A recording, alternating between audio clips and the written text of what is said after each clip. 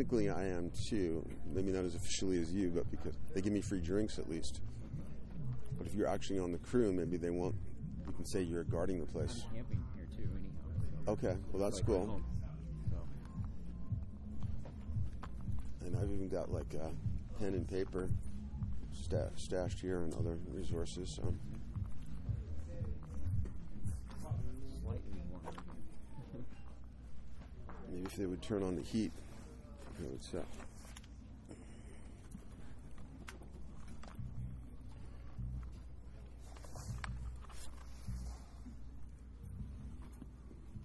You could sit in those chairs, but I figured this, if a chair is too comfortable, it'll put you to sleep probably. Oh, touche. I mean, I don't know. You know your energy best. I mean, for me, I'm at my high energy point of the day.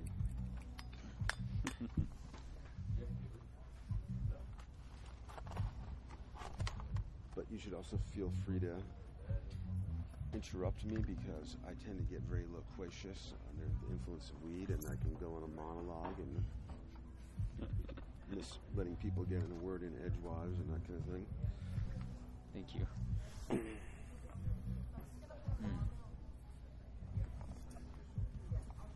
Me rolling? Yeah. All right. So earlier, you'd mentioned Ken Wilber and some other folks' alleged ability to fall asleep while maintaining waking awareness. Right. I've been able to do that on a few occasions. Oh, wow. And it's has been by far the most remarkable type of lucidity I've experienced.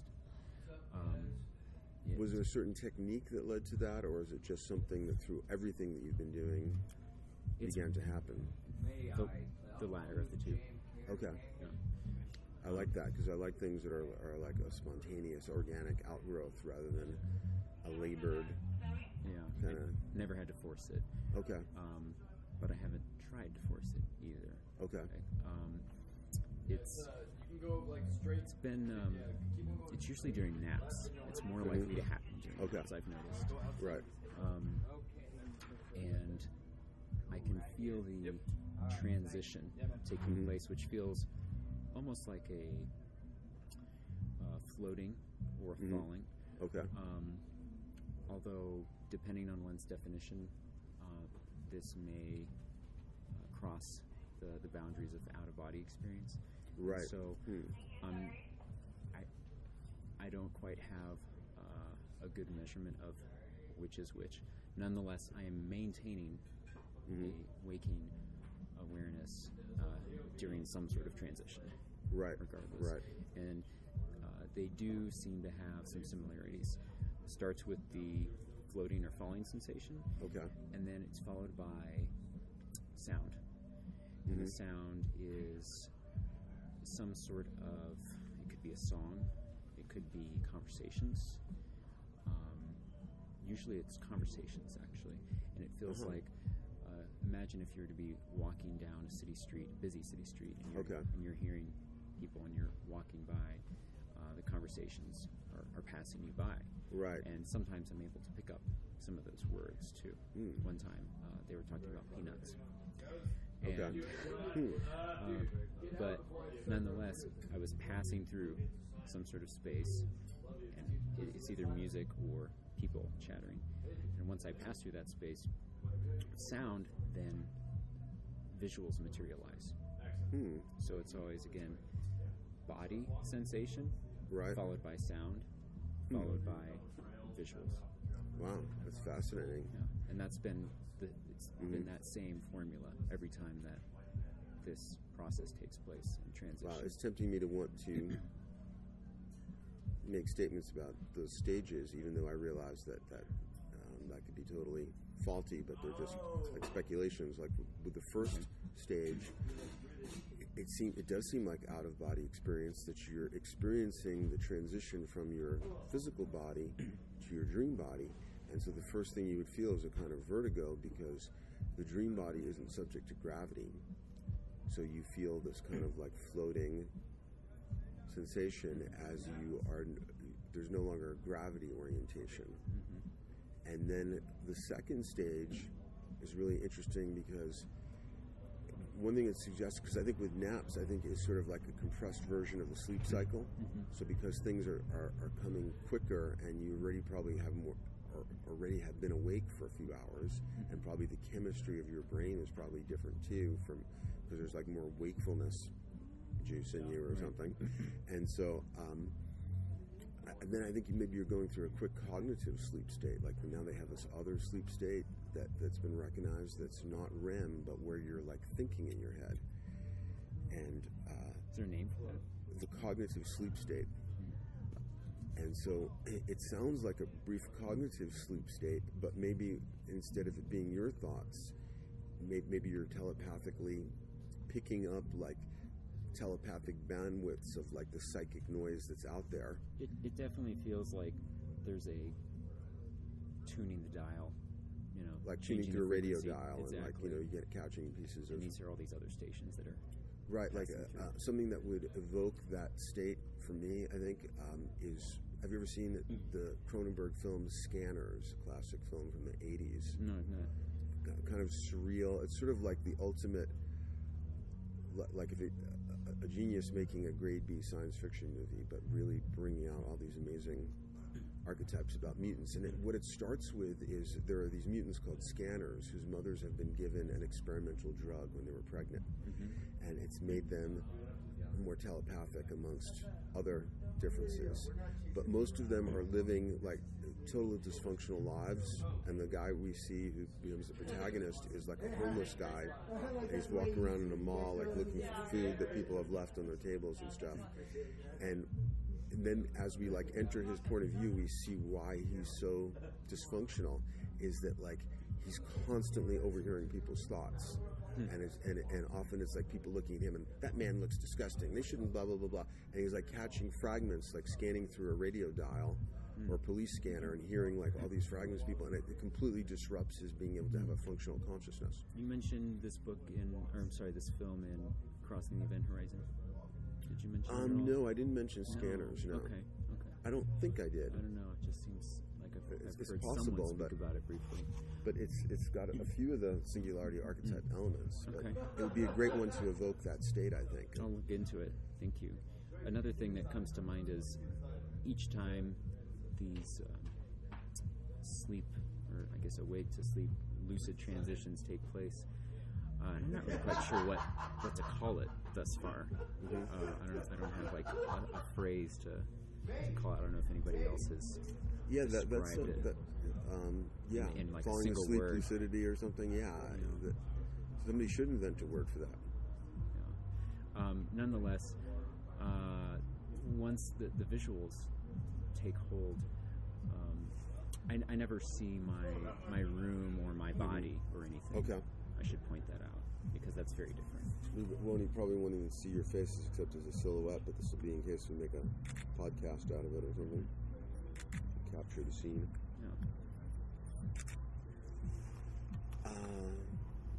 But yeah, I mean that's such a privileged state to be in that liminal place, that liminal zone, and liminality is a very big thing for me because I think that is a really magical zones. And I mean, everything you're doing for me is about liminality. I mean, that's what lucid dreaming is, because you're in a between and betwixt state. And it's maybe the ultimate between and betwixt state, except maybe for a near-death experience when you're between life and death. To be between waking consciousness and dreaming, and to have them together, that's an incredible boundary land where many things are possible. Absolutely. What comes to mind again, maybe I mentioned it yesterday, is the multi-location sensation of, here is the dream space that I'm experiencing. Here is my sleeping body and all the sensations associated with that. Right. And in some cases, here is dream layer B, which is entirely separate from dream layer A. Right. And there's these, what I feel like, 3 separate realities that are overlaid, but are experienced with great detail, and each can be described individually. They're not so overwhelmingly complex, but it was as if I experienced them individually, but they're happening simultaneously, it seems. And that's probably one of the more strange phenomena that I've experienced out of my years of doing the dream work. Yeah, I mean, and that sounds like an amazing state. I mean, I wonder if that would be ego dissolving, because usually the ego is based in identifying with like one situation, and now you're aware of yourself as more the self than the ego, and the self can be having like we talked about that jellyfish thing. What was I talking to you? Yes, you did mention that. And the jellyfish incarnation idea of the self having tentacles that are like simultaneous lifetimes that are going on. Mm-hmm. So you're actually getting to experience that. So you're getting closer to the sensual self rather than the ego, which would be because the ego would be like related very intensely to your situational awareness within one timeline only. Mm-hmm. Like not even the dream time, but just the waking life and the bills and the he said, she said of that particular zone. Absolutely. So that's pretty fascinating to, and you probably read in my book, there was this woman who tells me about a dream about Demon Ride, about a virtual reality drug that a friend of hers offers, and there are different variations of it, and in one of the variations you could take because each of these drugs would contain an actual experience. You could take two at once and have overlapping experiences. And the one that she had in the dream was of being in an ancient library with like parchment scrolls and stuff, and skydiving. So it's almost as if I can see her like hanging in the library, but like the air is rushing past her, like she's skydiving. Like both are happening at once, and she's experiencing both of them. And that just seems amazing. I mean, it seems like distracting and distasteful from like a movie point of view. Right.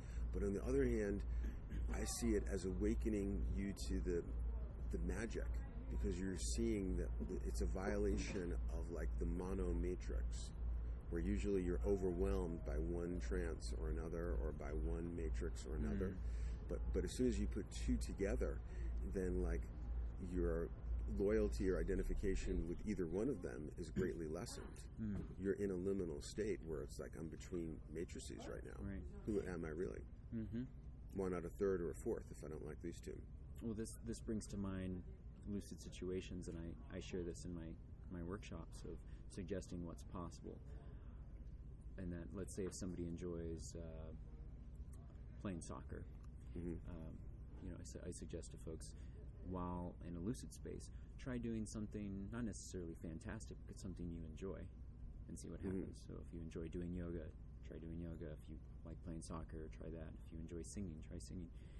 And but there's still boundary dissolving physics that are possible in that state. And so one may meditate, do yoga, or play soccer, or sing with entirely new capacities. So if somebody is playing soccer, why not play the entire team? Why couldn't you not be the entire team, or even two teams playing one another, and you are in control of that situation, and you're aware of all of the players simultaneously, and you are this sort of mega organism taking place. And actually, I mean, another way to get to that breaking the single identification mode that can be very available for some people, like it works for me, is you create an autoerotic fantasy and flip back and forth between the two people. Because conventionally you're identified with one person who's with the hottie of their type or whatever, but what if you can identify with one and then with what the other is feeling? Because you're generating both of them. That maybe has happened before for me. I'd have to review the journals. And that's because that's a fantasy situation where there's a lot of chi. It's very electrified. There's a lot of energy flowing into it. So it's a great one to practice that. It's interesting. Another thing, earlier we were talking about multi-location and multiple selves and experiencing live simultaneously. Another one of my most, I guess, staggering dreams to date was where I experienced the most extreme time dilation yet, where it felt like at first it was a past, present, future dream. So that it started out in the past, and then there were things that happened in the present that triggered the future, and that future spanned multiple lifetimes. And so I experienced multiple lifetimes in this dream, and past, present, and future. And when I came to waking consciousness, I was very, very much in question of my waking life, because it felt like I had just been somewhere else for much longer than the years that I've been here. And I get distracted for a second, but at the first part of that, like when were these parallel existences? Like, in other words, there were similar situations, but where some choice was different, or are they just like completely different? They were more linear and sequential. Okay. But like you would shift from one to the other, but then you wake up remembering the whole sequence of different ones. Yes. And like when you switch from one to another, are you like in a different place, or like what has changed? What are the parameters that have changed? Are you still there, but the situation has changed, or are you now, a different identity?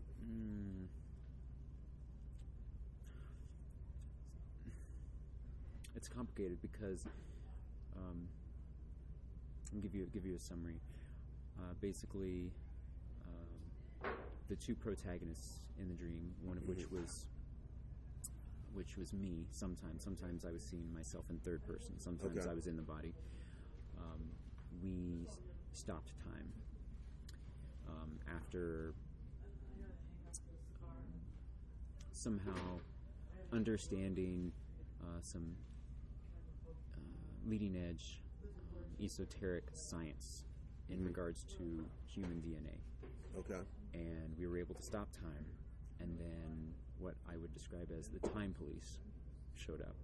And they were very upset that we'd stopped time, because we were able to move outside of time. Basically, everything else and everyone else froze, but we were able to continue going. Everybody was going super slow motion, basically. Right. And these other folks showed up who also had this ability.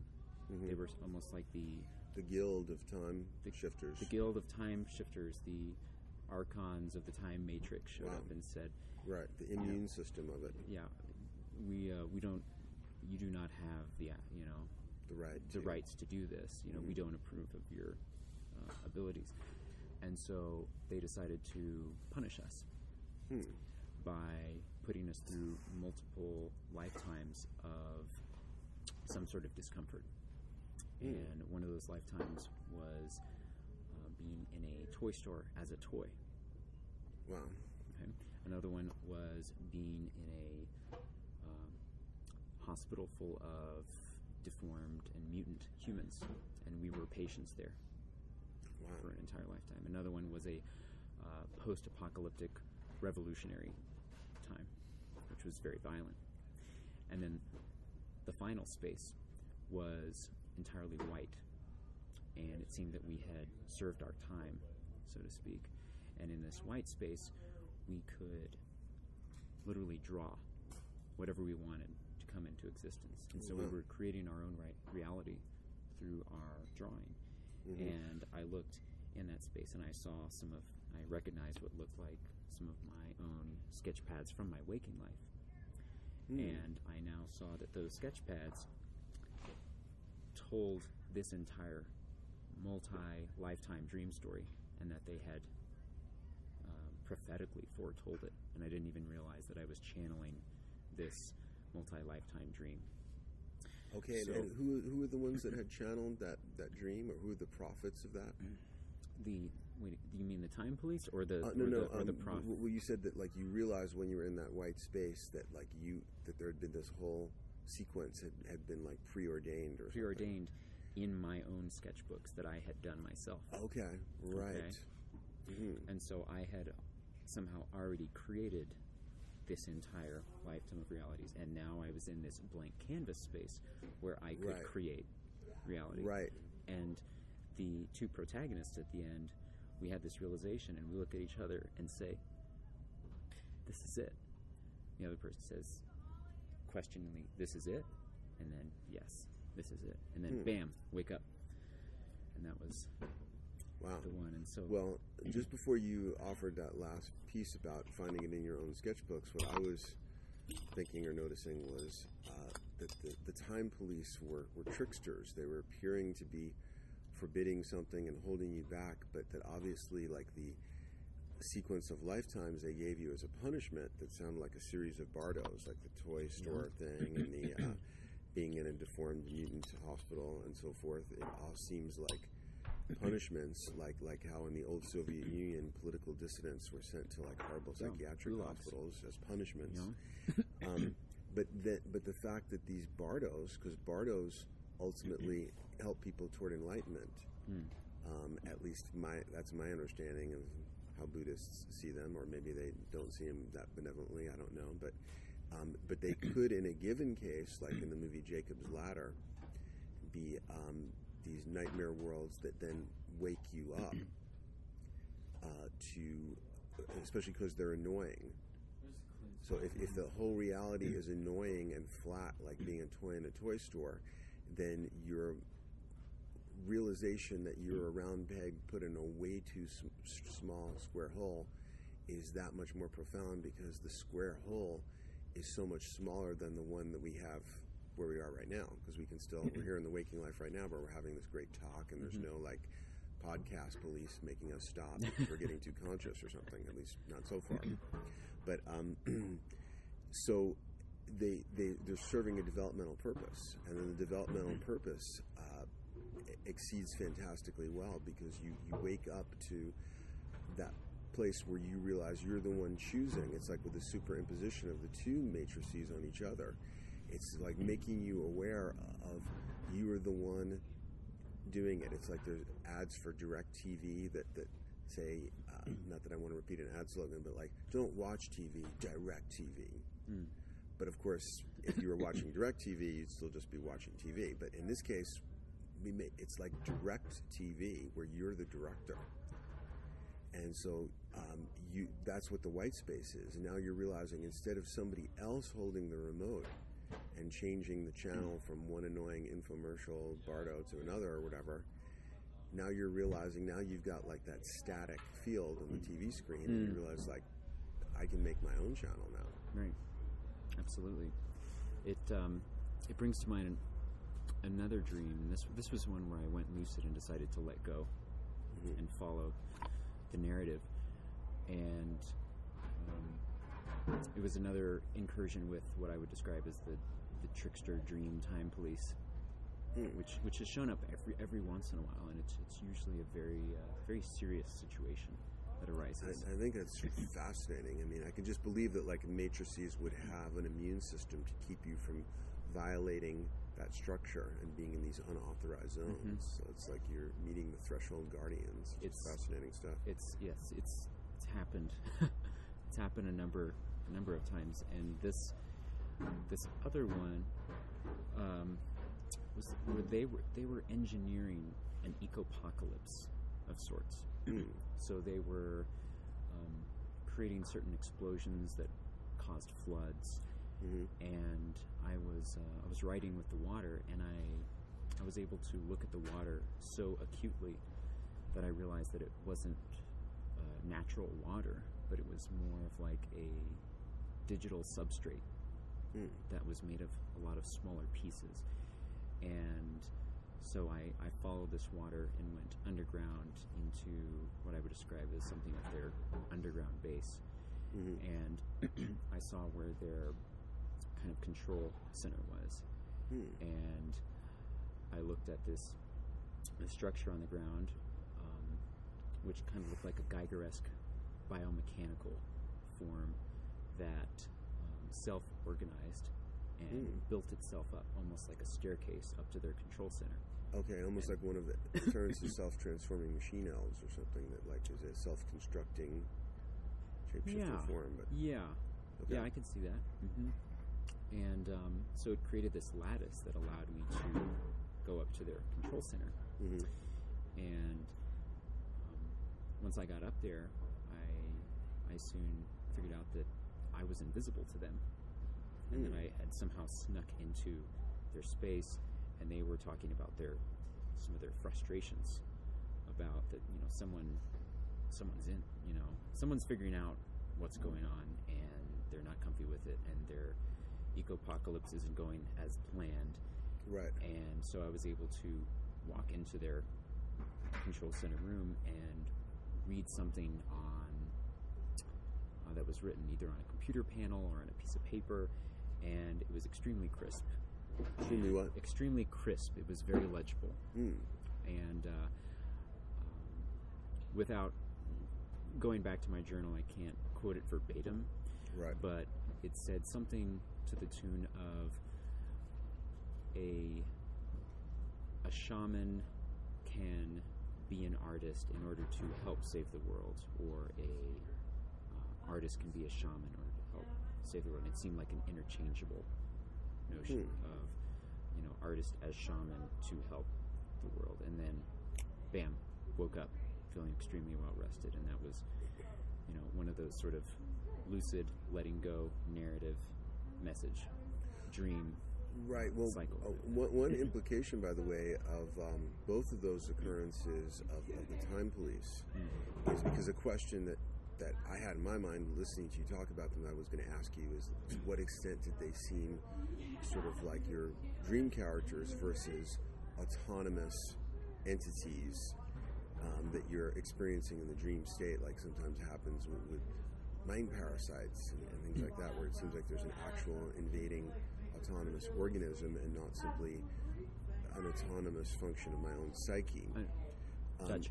And I think that both of those dreams gave powerful hints at the end in both cases that it was the latter rather than the former, that it was a representation of internal functions, because there was this benevolent thing at the end that showed that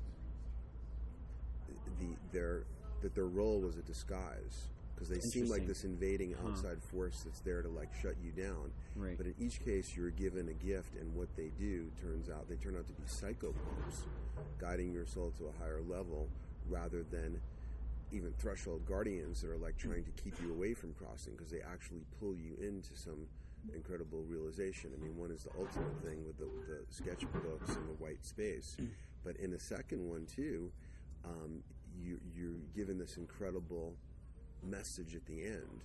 Mm-hmm. So it's sort of like there's a toxic crust to the fortune cookie, but inside is the real gnosis. Because these are very Gnostic dreams, where they're like the archons that are the masters of deception, and now you're being taken behind the curtain to hear their private thoughts. Mm-hmm. But yet, it doesn't turn out that there are real archons. It turns out that it's an internal drama, and the archon is revealed to be a psychopomp or something. So it's like your own dream unfolding rather than like... It's very interesting. Because if they were genuinely autonomous entities who were who they said they were, you wouldn't get the last stage with it. You just keep getting toxic bardos until your spirit was crushed or something, right? Because that's what they would have intended, right? And with the second one, you wouldn't have been able to violate their security, probably. They would know that there was an intruder in their immediate space, and you also wouldn't get this incredible gem of a statement at the end. Right. It's pretty interesting. This is the sort of thing that makes me want to go back into my journals and review these specifically, kind of with new eyes after some time's passed. Right. Because that's something that I would like to do more of.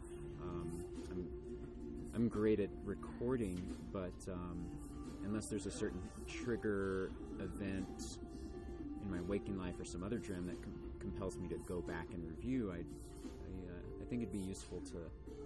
Yeah, I mean, what I would be fascinated with would be your analysis of all your time cop dreams to see what they have in common. Like I just pointed out to the two you said, like had a structural parallel, that they both had a denouement that like completely reversed. So what looked like a all black world, now like the black just becomes like the black yin dot and the white yang and the yin yang. Okay. Like it's just Interesting. It's just there to like get the white going almost, because of where things end up. Yeah. So the polarity totally shifts and the meaning changes. But I also wanted to add that I don't assume that there aren't real time pops and things like that. I believe that there are. But the ones you experience in your dream weren't the real ones, or the autonomous ones. They were like ones created by your psyche to act as threshold guardians, to guarding the pearl of great price and all that kind of stuff, and play out this archetypal thing inside of you. But I think in addition to that, there are also real ones out there. I don't know why I used the word real. It's so stupid, but that there are autonomous external ones, and who can act like the white blood cells. Like, I think particularly with what I call mind parasites, there are ones who, if you're awakening to it, and like the classic modern mythological version would be Agent Smith in The Matrix. Where if you are becoming aware in the Matrix, you've violated something, and the parasites, and in the movie they're like AI computers who want to live off our caloric energy or something, use us as batteries, then they will come after you, and I've had experiences like this, to shut you down because you've engaged in forbidden seeing.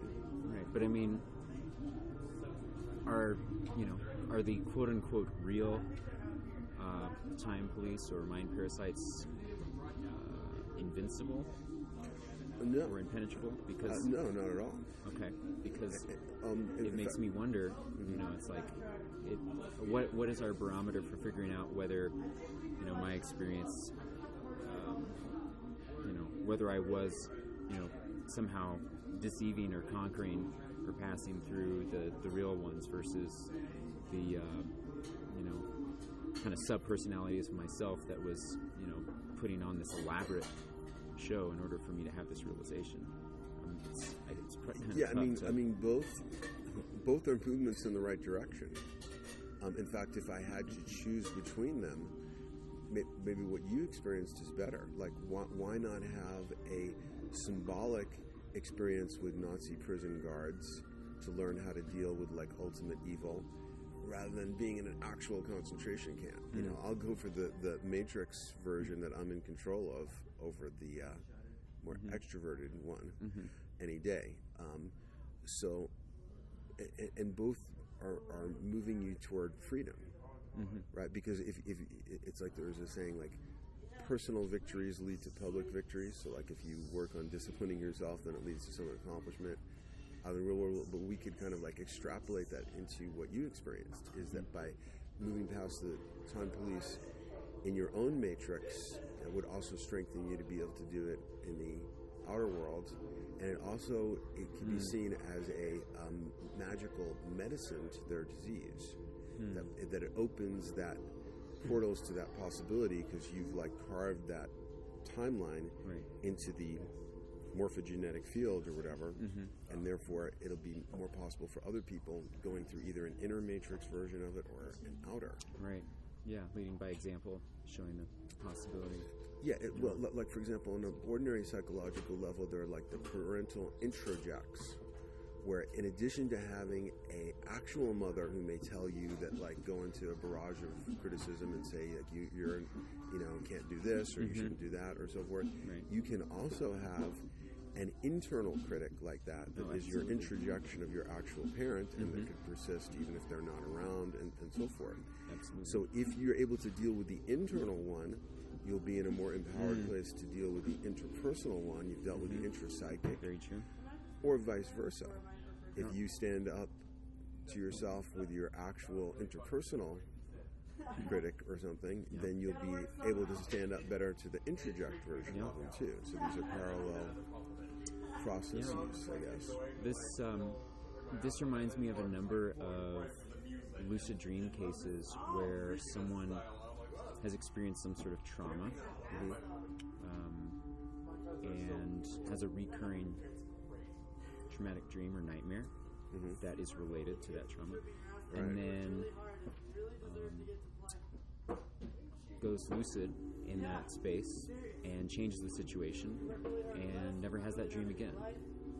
And there's some sort of healing that's facilitated that also empowers them to make waking life decisions that they may have been afraid to, given this, kind of psychic block that they've been going on. I heard about one today, actually. This woman had dreams for years about she was being chased by a tiger, and she was always being chased by the tiger. It was going to eat her. But then one day, she decided to turn around in that dream, and she saw that the tiger was now a small kitten that ran away, and the dream disappeared. Right. Another case is where someone was molested at a young age, and they had traumatic nightmares of the attacker killing them over and over again for years, and then they went lucid, and they turned the tables, and they actually slayed their attacker, and then that dream disappeared, and that gave them some peace in their waking life afterwards. Right. Well, I think a strong case could be made for this being a mainline continuation or pushing the envelope state of core evolutionary through line with everything, even starting with one-celled life. Because I talk about this in some podcast or a document on my site called Pushing the Envelope, Boundary Expansion into Novelty in Personal and Evolutionary Context or something like that. And so one way to think about it is that this is all about the growth of interiority. And the very beginning of life, they say, was when lipids were formed, because you needed like a complex organic molecule that could enclose something. Because if you don't enclose something and have interiority, then like the contents of metabolism diffuse out into the environment. So the whole evolution of life, like then the next big phase, another big phase was cephalization, when there starts to be like a head or an asymmetric deposition of nerve tissue. And now there's an inner simulacrum is starting to be formed. From sense organs, information is coming in, and now in some neural net or some brain, the outside matrix is being reconstructed. Like even in a bee, it sees a world through its compound eyes and so forth, and that's like happening inside. Right. And it's always time buffered, because by the time the brain or whatever has done all that, a fraction of a second has gone by. So we all, like organisms that have sense organs and stuff, are like living in a simulacrum matrix that's a neurological reconstruction of a past event. Sounds, tactile sensations, visual, that has to get passed through things and then get reprocessed a fraction of a second later.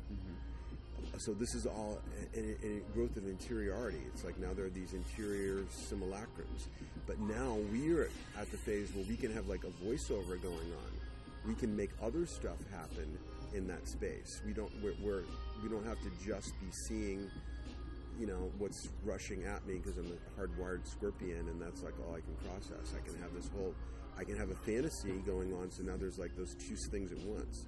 I'm fantasizing about a romantic relationship, but I'm also like waiting online at the coffee shop or whatever. So how does this tie into the recurring? So here's how.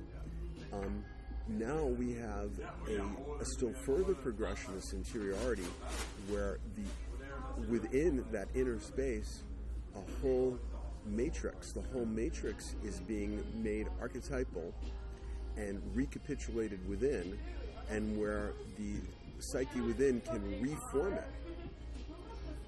And instead of becoming, it was a growth in life and self-awareness that a being could replicate what was going on outside, but just passively. The scorpion isn't trying to reimagine what's out there. It's just trying to like see threats or see prey or things like that. But when you've reached the point where you can internalize the movie and then alter it, that's like a whole nother octave of development. In that whole same through line of interiority, the growth of interiority. Because now there's a movie maker within that interior space, and so forth. And that's why things like, and so all of these things have some element of that. That's why fantasy writing is a real pushing the envelope experience, because you're sub-creating.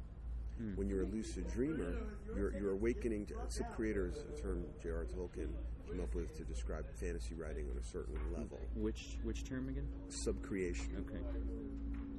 And I think he was influenced by his Orthodox Catholicism, right, because he didn't want to say he was like the creator, but like we were like sub-creators. Even he recognized it was like a godlike state. And so that's what we are waking up into, is a more profoundly interior state. And I don't know if you've heard my rap on this before, but apparently up to like the time of Homer, people weren't having private emotions. They were. That's why in the Odyssey, Homer marvels that Odysseus is able to like be one way while he's feeling a totally different way inside. Like, we just take that for granted, that people are duplicitous and they're two-faced and that kind of thing. But that was seen as a superhero-like thing. Just like a dog doesn't have private emotions, it will perform whatever it's feeling with its body. It doesn't like wag its tail and pretend to be happy when it's really like angry, but it's like putting on the front. So it's a growth of interiority that like that it's common to like create a fake persona that's different than what you're actually feeling. And lots of people can do that. Maybe not children, but lots of people do it. And like St. Augustine had a friend who people marveled at because he read silently. People only read aloud, and they're like, it's like he's reading out loud in his head. So there's been this huge growth of interiority, and one of the huge evolutionary milestones of it was the novel, and like even the word novelty. The fact that like an animal can have this incredibly complex, self-generated inner experience, and where other characters, because we can support more than one personality, come alive and seem to become autonomous, and all these events happen. And then we create this like telepathic artifact where somebody else can like download this whole complex interior experience we created and preserved in words. I mean, this is a fantastic thing. You don't see hunter-gatherers aren't writing novels or fantasy series. This is an amazing, development. Well, I mean, would you say that novels are one form of dream delivery tech? Certainly they can be, absolutely. Okay. Through even if they're mundane, right. Dreams can be mundane. True. And you briefly mentioned earlier, being a movie maker of an interior space, and I know, earlier today during your talk, you talked about, movies also as dream delivery technologies, and then at the very end, I mentioned how video games are also. I wish I'd recorded that. I'll try my best to recapitulate. I have an experience of in earlier part of my life playing a lot of video games, and it's not something that I really engage with now. Although with my performances, it's projection performance. I'm using a controller, and a lot of my hand-eye coordination from playing video games taps in directly into, controlling live animation improvisationally. So it's like I'm creating the video game. Right, that's amazing, right? But there's that classic progression again.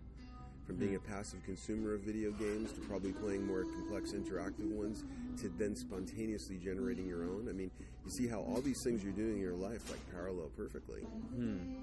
Interesting. There you are in the white space now with your sketchbooks. Oh, that's true.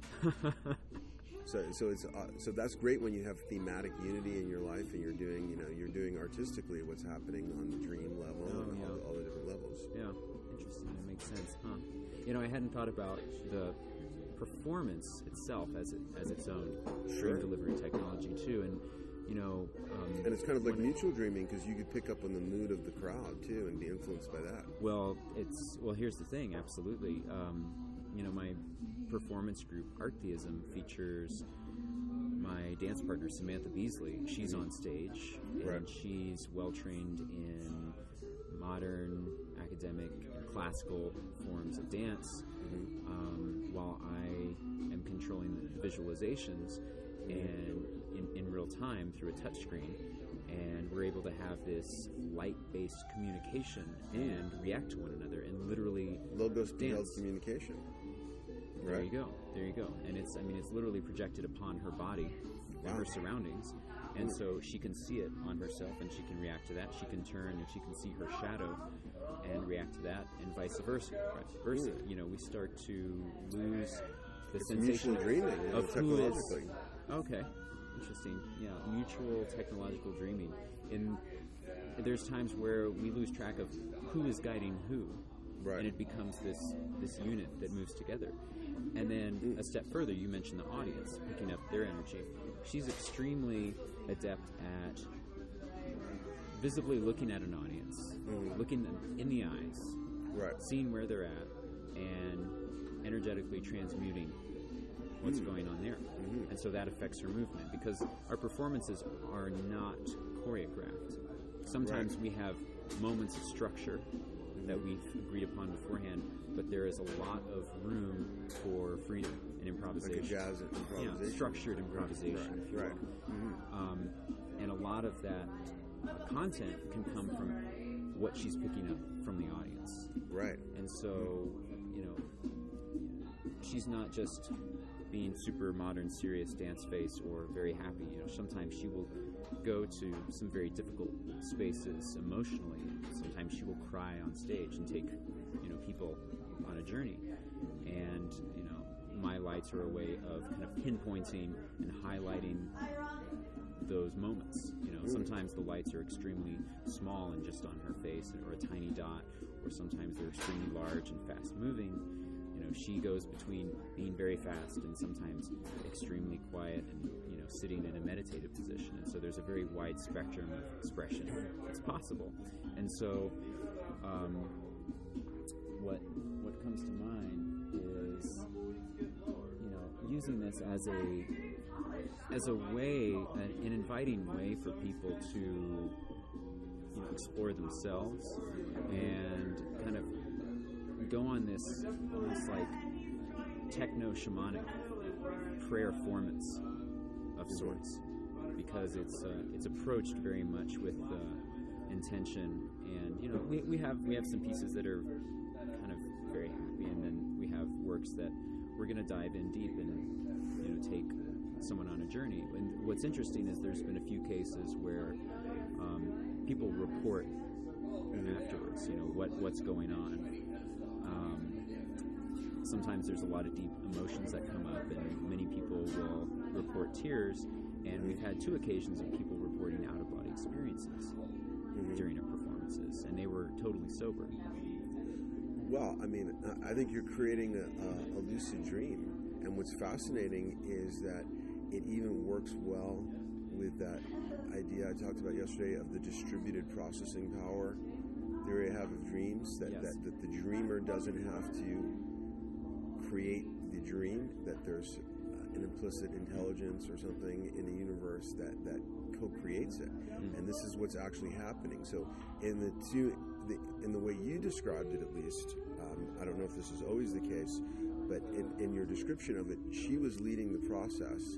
And if you think of her as like the soul, because she's female and more body-centered, and she's like expressing this emotion or having tears, and then you're projecting images onto her, which makes me think of like what Terence said about cephalopods, that they wear their language on their skin. Oh, yes. You know, this is here's like the visual communication, or like Ray Bradbury's Illustrated Man or something, where you're putting the story, you're turning it into a story, and or a visually revealed thing, and now she's wearing it, so it's like now you're the processing power that creates the dream.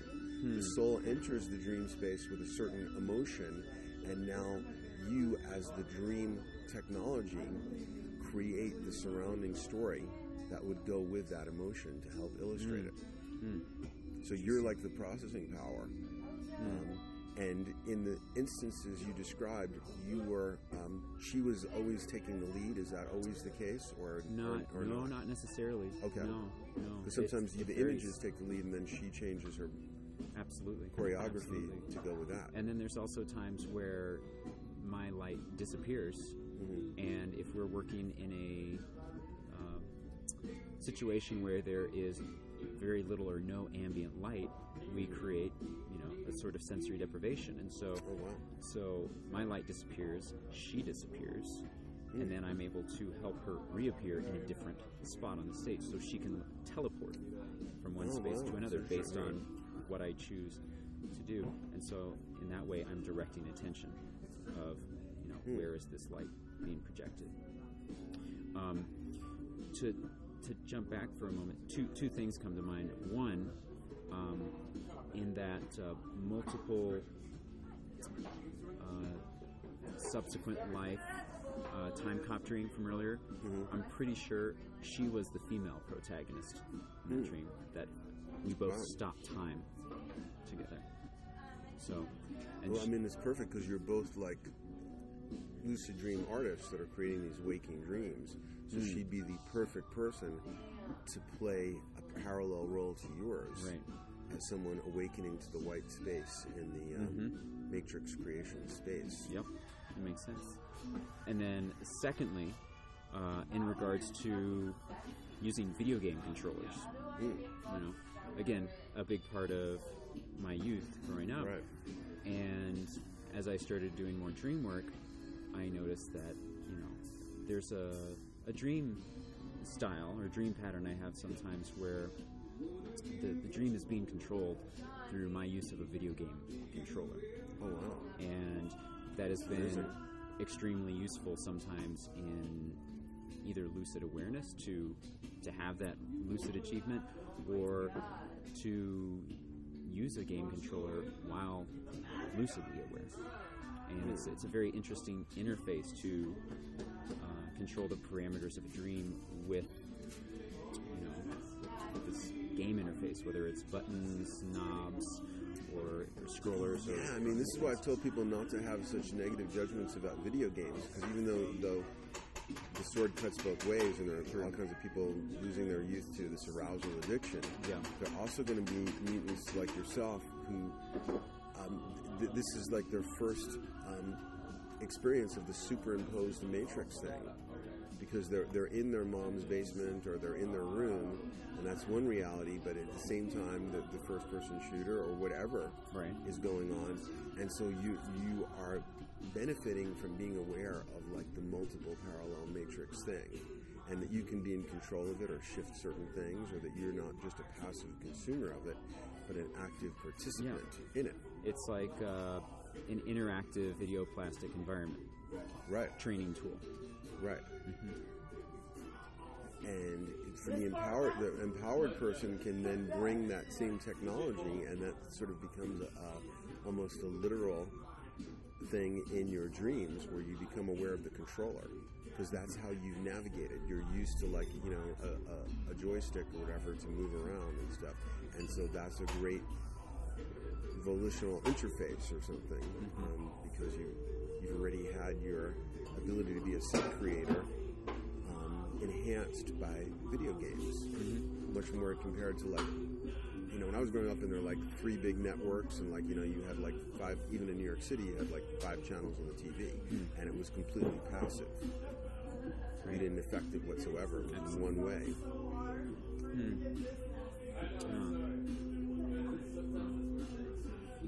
I've never been able to myself deal with playing video games in any way, and of course I'm from an older generation, so I wasn't born into it either. What year were you born? 1983. Okay, so you're really, you're actually sort of like on the opening cusp of the millennial generation, I guess, really. You're kind of like right between like the trailing edge of Gen X and of the millennials. And growing up into a totally computerized world. Yeah, I remember video games already there and everything. The video games were already there. They were very basic. I was playing 8-bit games early on, and saw the transition from 2-dimensional to 3-dimensional graphics technologies. The transition of the kind of music and sounds possible to actual voice recording, and seeing the difference there, and also noticing the internet has been a big part of my life, but I remember when there was no public internet too. And so it's been interesting to see a lot of these things really kind of birth as I've grown up. Well, it's another parallel stream that's very much like becoming a more empowered lucid dreamer. So if you think about you as the gamer, as like a dreamer, and then the games are the dreams, the matrices are improving. And also, like, the game controller's powers are improving because you start out with, like, Space Invaders and you can go in, like, XY coordinates or something totally primitive, or Pong or whatever for the ultimate, like, shrunken universe or truncated universe, to now where you can, you know, World of Warcraft, you know, design your own avatar and, like, you're much more empowered. And the Matrix has improved. It's become more HD. It's become more fully realized and more idioplastic. Well, This begs the question because, I mean, I'm not so much of a gamer anymore as far as console or game work outside of the performance aspect. But, you know, with modern gaming, there are other types of even more interactive controllers, such as the Wiimote for the Nintendo Wii. And that's something that is able to, you know, detect where you are pointing. It has an accelerometer inside of it and so forth. And so you're using, you know, your body in a different way. You're not just pressing buttons. It seems like it's more right hemisphere because it's not just like 0-1 press or don't press, but like you can like be more. You're moving in this complex way naturally. You're not thinking about I'm going left or right or I'm going forward or back. You know, kinesthetic awareness is now a deeper part of the game controller experience. Wow. And then keep in mind now the you know, infrared cameras such as the Kinect peripheral for the Xbox. You know, which, you know, scans an area in front of it, and so you can use your entire body to, you know, be in front of this camera, and it's not true 3D. Right. but it's getting there. It's getting there. It doesn't see what's on the backside. Right. You know? Right. Although some people are putting two cameras and creating a more full image. You know, but that way you're using motion. Right. So. By the way, instead of fighting the distraction, just to point out that like our background has also been like a dream in the sense that it's been by distributed processing power. It's going on outside of us, seemingly outside of our control. Because people here are probably not noticing us that much, but maybe the fact that there's still two people in the cafe is making them a little bit more animated or more willing to keep the place going. But the dream went through a huge phase change because when we first started talking, everything was coming down. Lights were being turned off. It looked like it was about to shut off. We were expecting that moment, like it's time, gentlemen, like in the British bars, and they have to close at 2 a.m. And I just saw that coming. And then it's sort of like now, like the public part of it had shut down, and now suddenly, like all these characters are coming out and having their own experience of the coffee shop workers, their own like dream, and it's becoming more animated and more alive. After it went through this like death of its public thing and so forth, it's been reborn in a certain way. Right. So that's kind of like a dream that's surrounding us, a superimposed reality, because it's kind of seems to be pursuing its own autonomous timeline. Like we're going to assume that like something very similar would have happened if we were not here. Though our presence may have some effect, you know. Interesting. Good observation. Back to the game controllers. It makes me wonder. Again, I don't play the modern gaming equipment, but I wonder how some of those types of more movement and kinesthetic awareness-based control systems for gaming may affect someone's relationship to dreaming. For example, you know, like I have the handheld controller. Part of my personal history. But what about someone who's younger than I who has the kinesthetic awareness controller, and how may that become part of their own dream history? Yeah, and it's more advanced because if you don't need a plastic gadget to navigate, but navigate with your body just like we see, and we have I guess it's already off-the-shelf technology, you know, when we are expanding things on our touch screen by pulling our fingers apart, where we're starting to relate to computers more kinesthetically, and in like sci-fi movies and stuff, you'll see somebody is like in front of a holographic screen and they're using gestures to change things and moving things away. But we pretty much already have that. It's just not well distributed or something. So that's a more advanced level. And then, of course, telepathic manipulation would be still further along in that process. So each of these does seem like a real evolutionary step. And what's happening is that the alternate matrix is becoming more and more encompassing, like with the using your whole body to move in any direction. It's more bihemispheric. There's going to be more right hemisphere, and there are going to be different breakthroughs that are going to really allow people to enter these alternate matrices more powerfully. And here's one of the ones that I think must be close by, even though I'm not a technologist. It's when it's just like on the movie set for the movie Avatar, James Cameron could look through like $1 million camera and see the actors who were there in their like black leotards with blue squares or whatever for their motion capture. Right. And when he looked through the camera, he would see them as their like Na'vi avatars in real time as they're moving. Now, when your laptop can do that, augmented reality, right there. Right.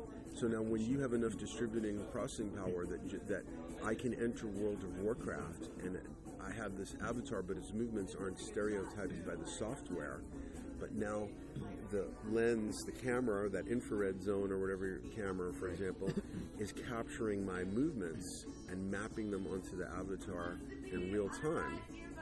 And if that's good enough, because like when they create these like CGI movies where it's motion capture from real actors, I realized this after seeing the CGI movie Beowulf, where there's like Anthony Hopkins plays a character, but you're seeing the digital avatar version. Right. But they've captured like on the set of Avatar, they have this little boom light under their face to brighten their facial highlights, and it also has a little camera to capture their changes of their facial expressions that they can map onto the avatar.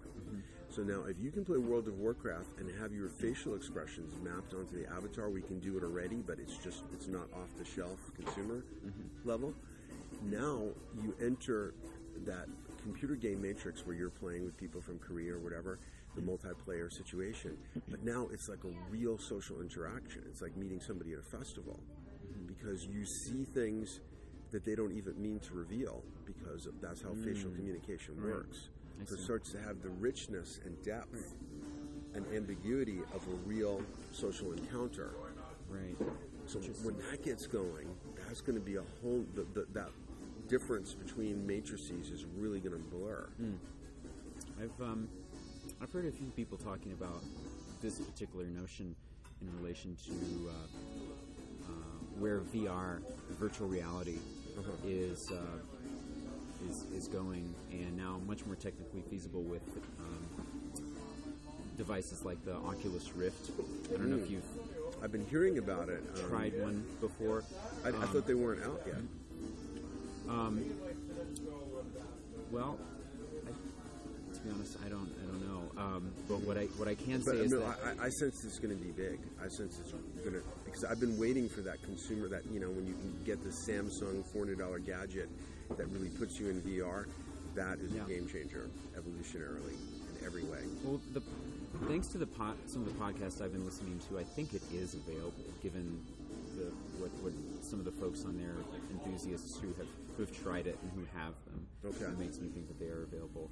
But with that being said, a couple years ago, I was helping to art direct in the earlier stages of a video game. A game called Sound Self. One word, Sound Self, and directed by Robin Arnott. He's a sound engineer. Okay.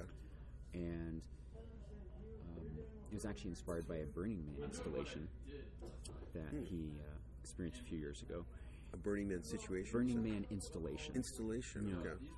And so, basically, this game works really well with the Oculus Rift as an immersive experience. But the idea is basically you sing, speak, or chant like that into a microphone.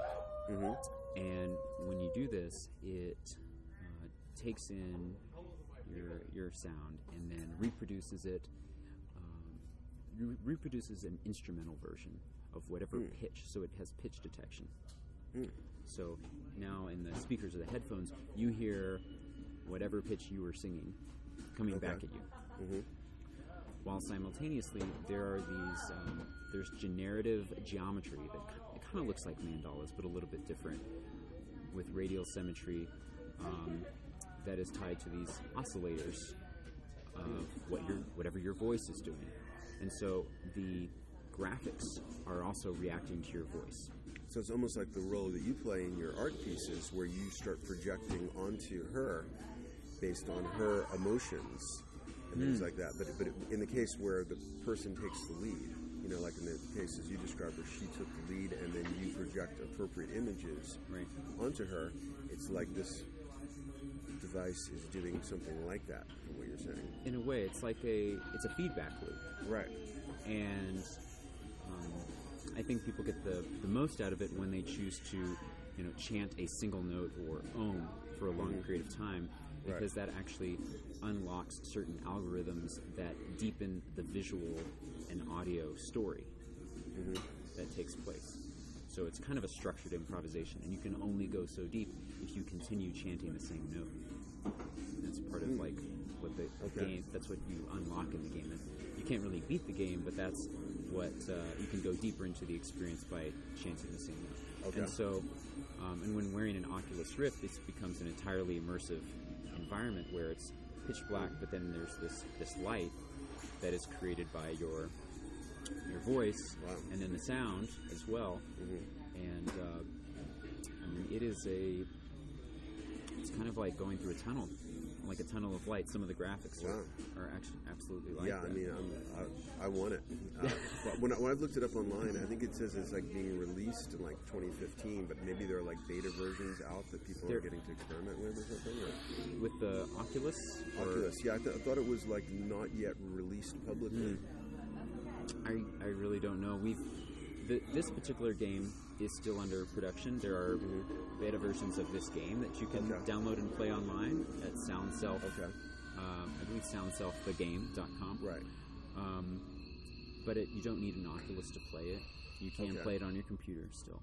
And it's for home computers. And the other thing is that we've also done it in installation situations, like in a small geodesic dome with a hanging microphone in the middle. People can all kind of lay in the center, chant together, and then project the visuals up on the ceiling. All right. Well, think about this, like especially once you get something like Oculus Rift going, because then you can put any content in there. And here is a depth psychology feedback system that acts like a mirror, like you're talking about, and would be incredibly dreamlike, and yet involves hardware that's like from the 1980s, basically. But also using everything you have, like Oculus Rift, as your baseline to build up on. But you create a program where, sometimes marketing research places will pull you into something in a mall, like they've got a storefront set up, and they'll ask you to, you know, I've done this like once, where they pull you into a trailer, and like they had me like watch an ad for Kodak film or something. That's how old it was. And the whole point of the ad, they had laser tracking on your eyes. They want to see what you're looking at.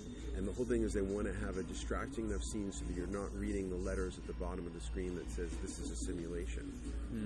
Simulated image or something, because like they have a bouncing beach ball going past you or whatever, and you're following that, or however they are misdirecting you.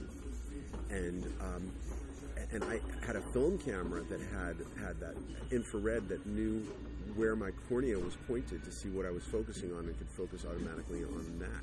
Canon AE1 or something. I mean, that's 1990s technology. So now if you have that off-the-shelf hardware that sees what you're focusing on the screen, and now you have sufficiently intelligent software. So, for example, let's say it's a World of Warcraft-like setup, but now the adolescent kid who's playing it, the program notices that, like, whenever we bring in a female dominatrix, like, or a female warrior character with, like, big breasts or something, he really stares His attention goes right to it. So that's his thing. Now we know his type. So now we're going to shift the story so that his key ally is a like dominatrix, like Amazonian woman.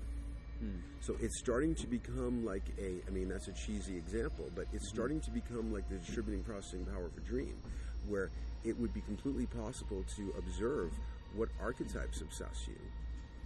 Okay, is it of an androgynous figure? Is it of, what is it? We can start to figure out what archetypes dominate you, and now change the storyline to accommodate that. I mean, and obviously, if we had like AI, that could be done infinitely in an infinitely more sophisticated way, as is done in the Ender books. There's and they have a battle school, and they have a psychologically evaluating computer game. But the art AI like learns about that individual student, and like Ender's like afraid of his brother. It'll like bring his brother into it to see how he reacts. Oh, It like really will fuck with his psyche. Wow, interesting. Yeah, I'd like to read those. I hear good things. They are very good. I think we may have mentioned it yesterday, but I think it's worth bringing up, and that is the combination of dream work in association with sensory deprivation, isolation, flotation tanks. Right. Because that's something that I've just started working with myself, and I see a lot of potent, possibilities there. Right. Of using that as a space to induce a certain type of lucidity. Right. Perhaps. How about it as a space to put on your waterproofed Oculus Rift and go into virtual reality when you're in the state of like most disassociation from gravity while still in your body. Whoa. Huh. And I mean, it would just have to be like the visual part, because auditory would be best to come through the underwater speakers, like in the flotation tank thing I went to in the 80s. I mean, they had that. Right. Because water is such a good conductor, and you get great three-dimensional sound, and then you just have the glasses on to show you the images. It'd be a pretty intense way to play your game. Yeah. Well, this brings to mind something else, because that is quite a change in sensation and perception. Not only do you have this sensory deprivation, you have this flotation feeling, but then you have this other world, through your visual system. And what is the transition out of that like for the individual? And I mention that because in my first 2 float sessions, I have the choice to turn off the light inside the pod. Right. And during the last 5 minutes, the light turns back on.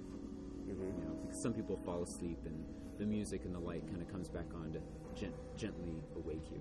Right. And so every time I've only done this twice so far, but each time the light comes back on, I have not fallen asleep. I keep my eyes open so far. Okay. And whenever the light goes on, very abruptly, it's a very, very subtle light. I mean, it's very light compared to any of these lights around here, but nonetheless, it's very different from total darkness. Right. And so the light goes on, and I just start laughing hysterically because I do not realize how sort of far out I've been. Right. And so dissociated and deprived of sight. And as soon as it comes back, my reaction is I think it's absolutely hilarious, because I forgot that I've had a body. Right. And here I am now. It's such a lucid dreaming experience, again. Yeah. And just like you described, that like falling asleep wakefulness, if you could be there to be through that whole liminal twilight zone, like you start out and you're stepping into the pod and you're very aware of your body proprioceptively and all that kind of thing. But then through some layered process, you're starting to, when you have no gravity to deal with anymore, you're starting to go out into a dream body of some sort. And that's a very interesting process because you're creating a waking dream on demand, basically. Waking dream on demand, right? Yeah. Interesting. I'm also interested in combining different modalities with the tank experiences, such as choosing to do yoga beforehand or afterwards, or exert myself physically beforehand, and how does that affect my experience? If I bicycle to the space versus driving or to a the space. THC dose. Assuming you do it sparingly, and so therefore it actually acts as a mild hallucinogen. I mean, I've tried the flotation tank with different substances, and of course, altered states and all that kind of thing. But those are obvious variations of the experiment. True. I know Rogan's talked about it on his cast. He has a tank at home, and so oh wow, okay. So he's able to experiment with that on a regular basis. And I'm also interested in, there's different size tanks. Right. And so I've only had one so far. It's more of like a womb-like pod-shaped tank, but there's also rooms and larger spaces. Right, exactly. Those sarcophagus-like things. I mean, it's almost like the sarcophagus-like thing that Jake, the paraplegic Marine in Avatar, gets into.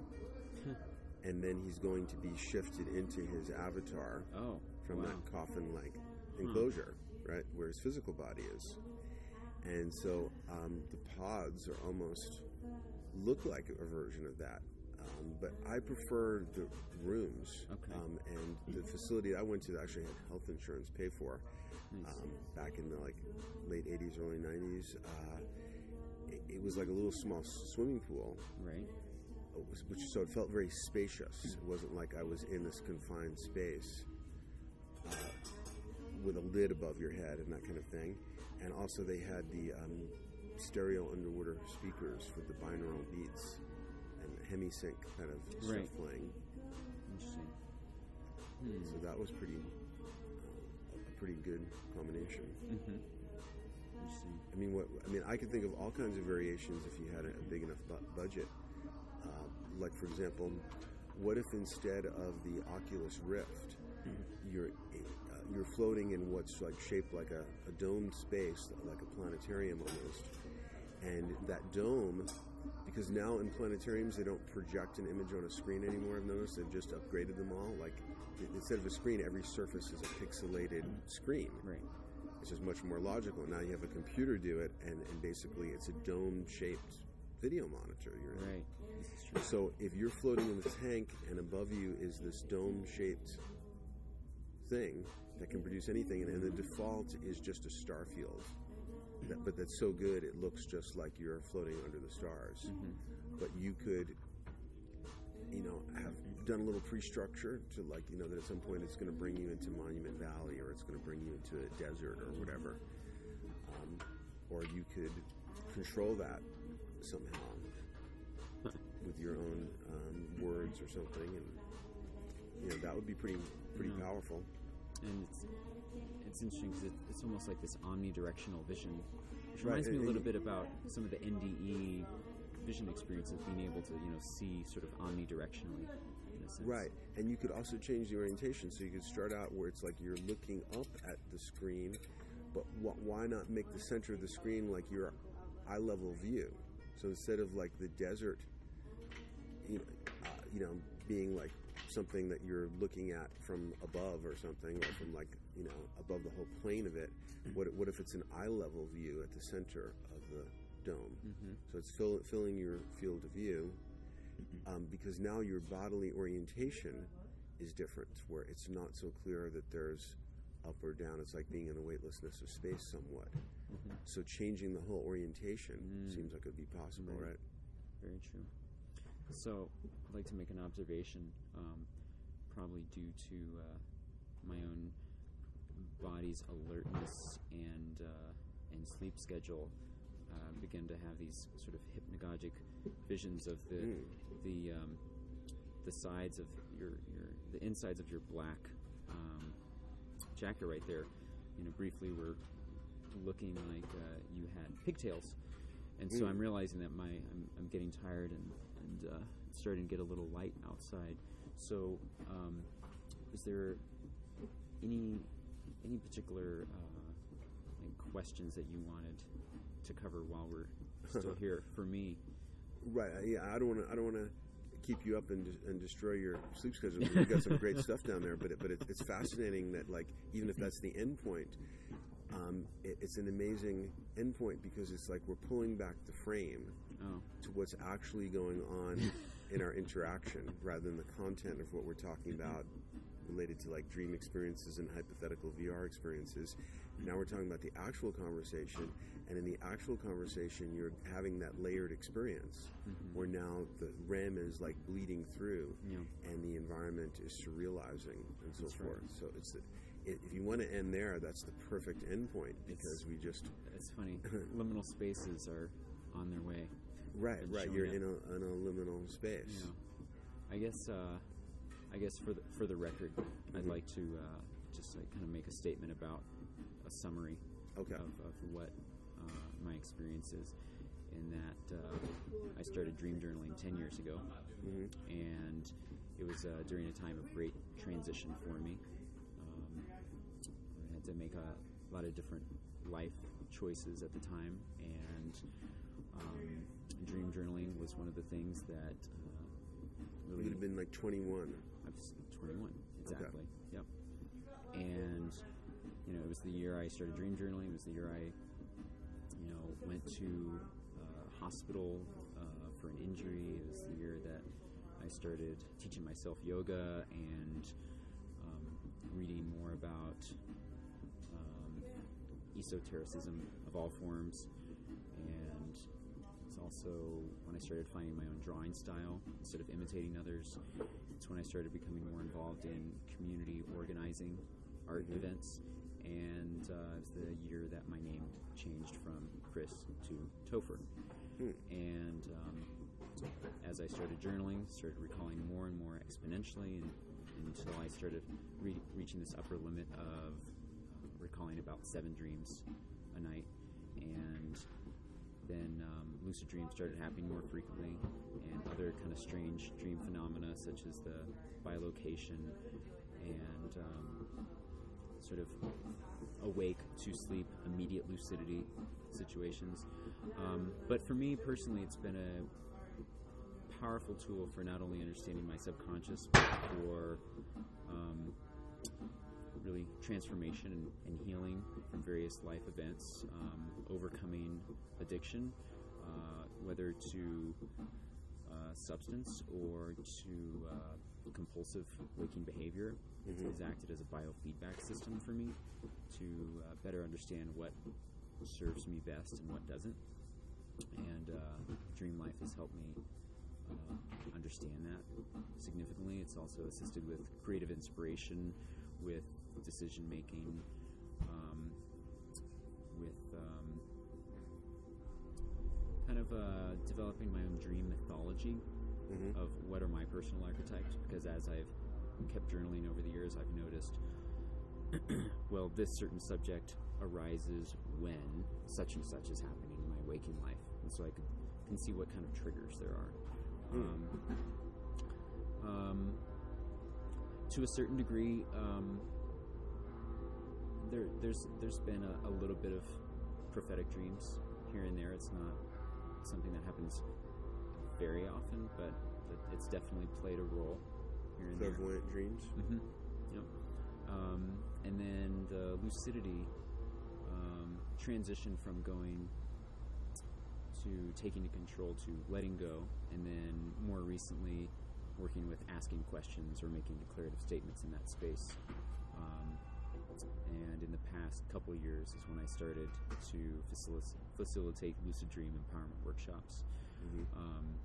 And in doing so, I've recently started adding in activities that engage the body, and also to socialize with other people during the space where we have some group exercises that drive home some of the points that I'm making. And so I'll be sharing some of that tomorrow at 3:33 at the Jedi Lotus Temple here at the Arise Festival, Sunrise Ranch, Colorado. Yeah, I've got to make sure I can find that tomorrow.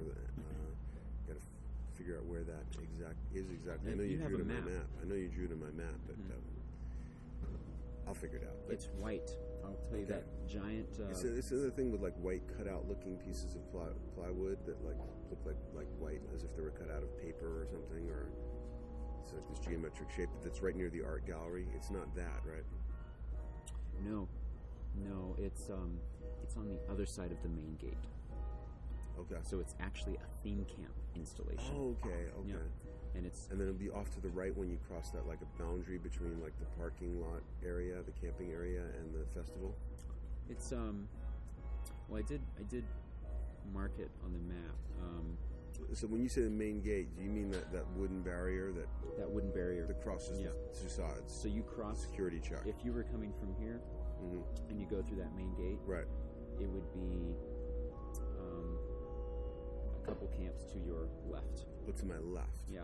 Okay. And again, it's the only one that is a big white installation. It has multiple pods that are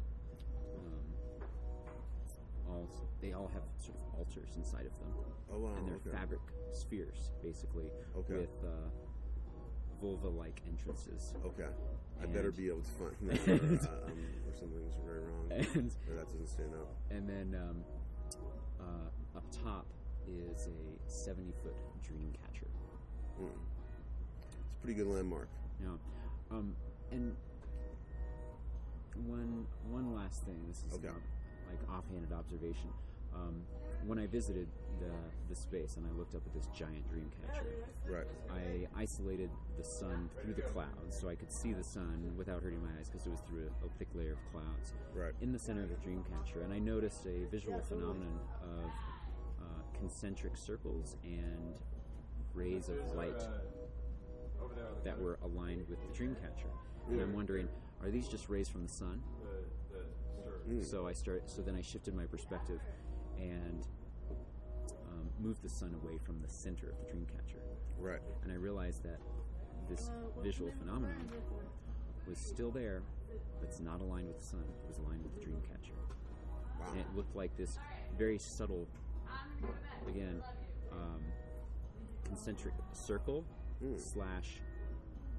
radial starburst field that was aligned with the sort of the center mandala of the dream catcher, and it was extremely, extremely peculiar. And Wow. And was the dream catcher a very fine grid or not? Like it's pretty fine. Pretty fine. It's not super Okay. thick. It's a Okay. pretty fine grid.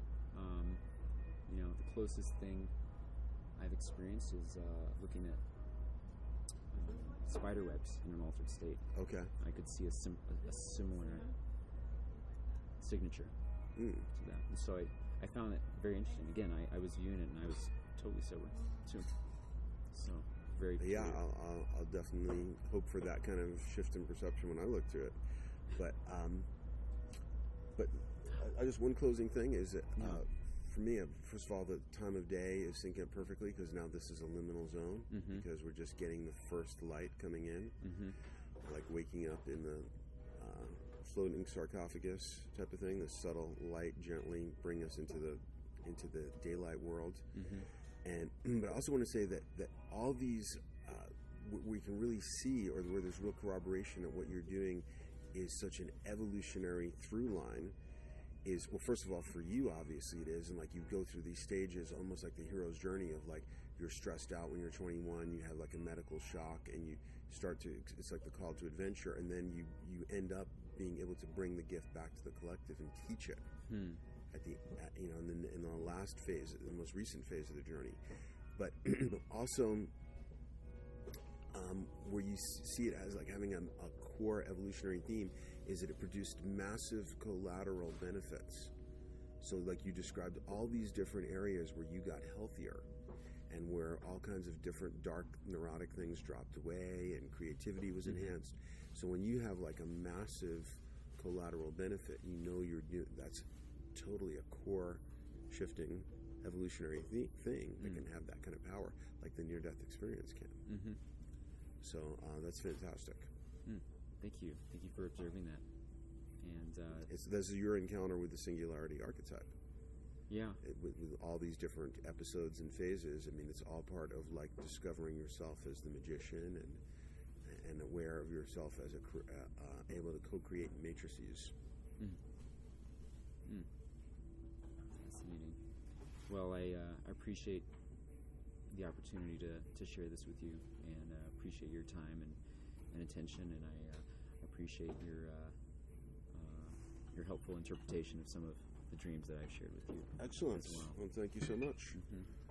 So I guess that was a mutant mind meld or something, and that's Jonathan Zapp signing off. And you want to do your sign off too? No, thank you. This is Topher Sipes, and do you have a website? I certainly do. Actually, I have two websites. My main website is tophersipes.com. That's TOPHERSIPES.com. That'll have my graphic design, illustration, fine artwork. Store should be up soon, along with some of the visuals that I project over musicians, and an upcoming schedule of any lucid dream workshops I'm giving, any art galleries or shows, or any performance animation gigs that I've got. And then the other site is arttheism.net, and that's ARTHEISM.net, and that's my performance group I mentioned earlier with Samantha Beasley, where we combine Logos Beheld light communication projected over modern Buto-like prayer form and stance.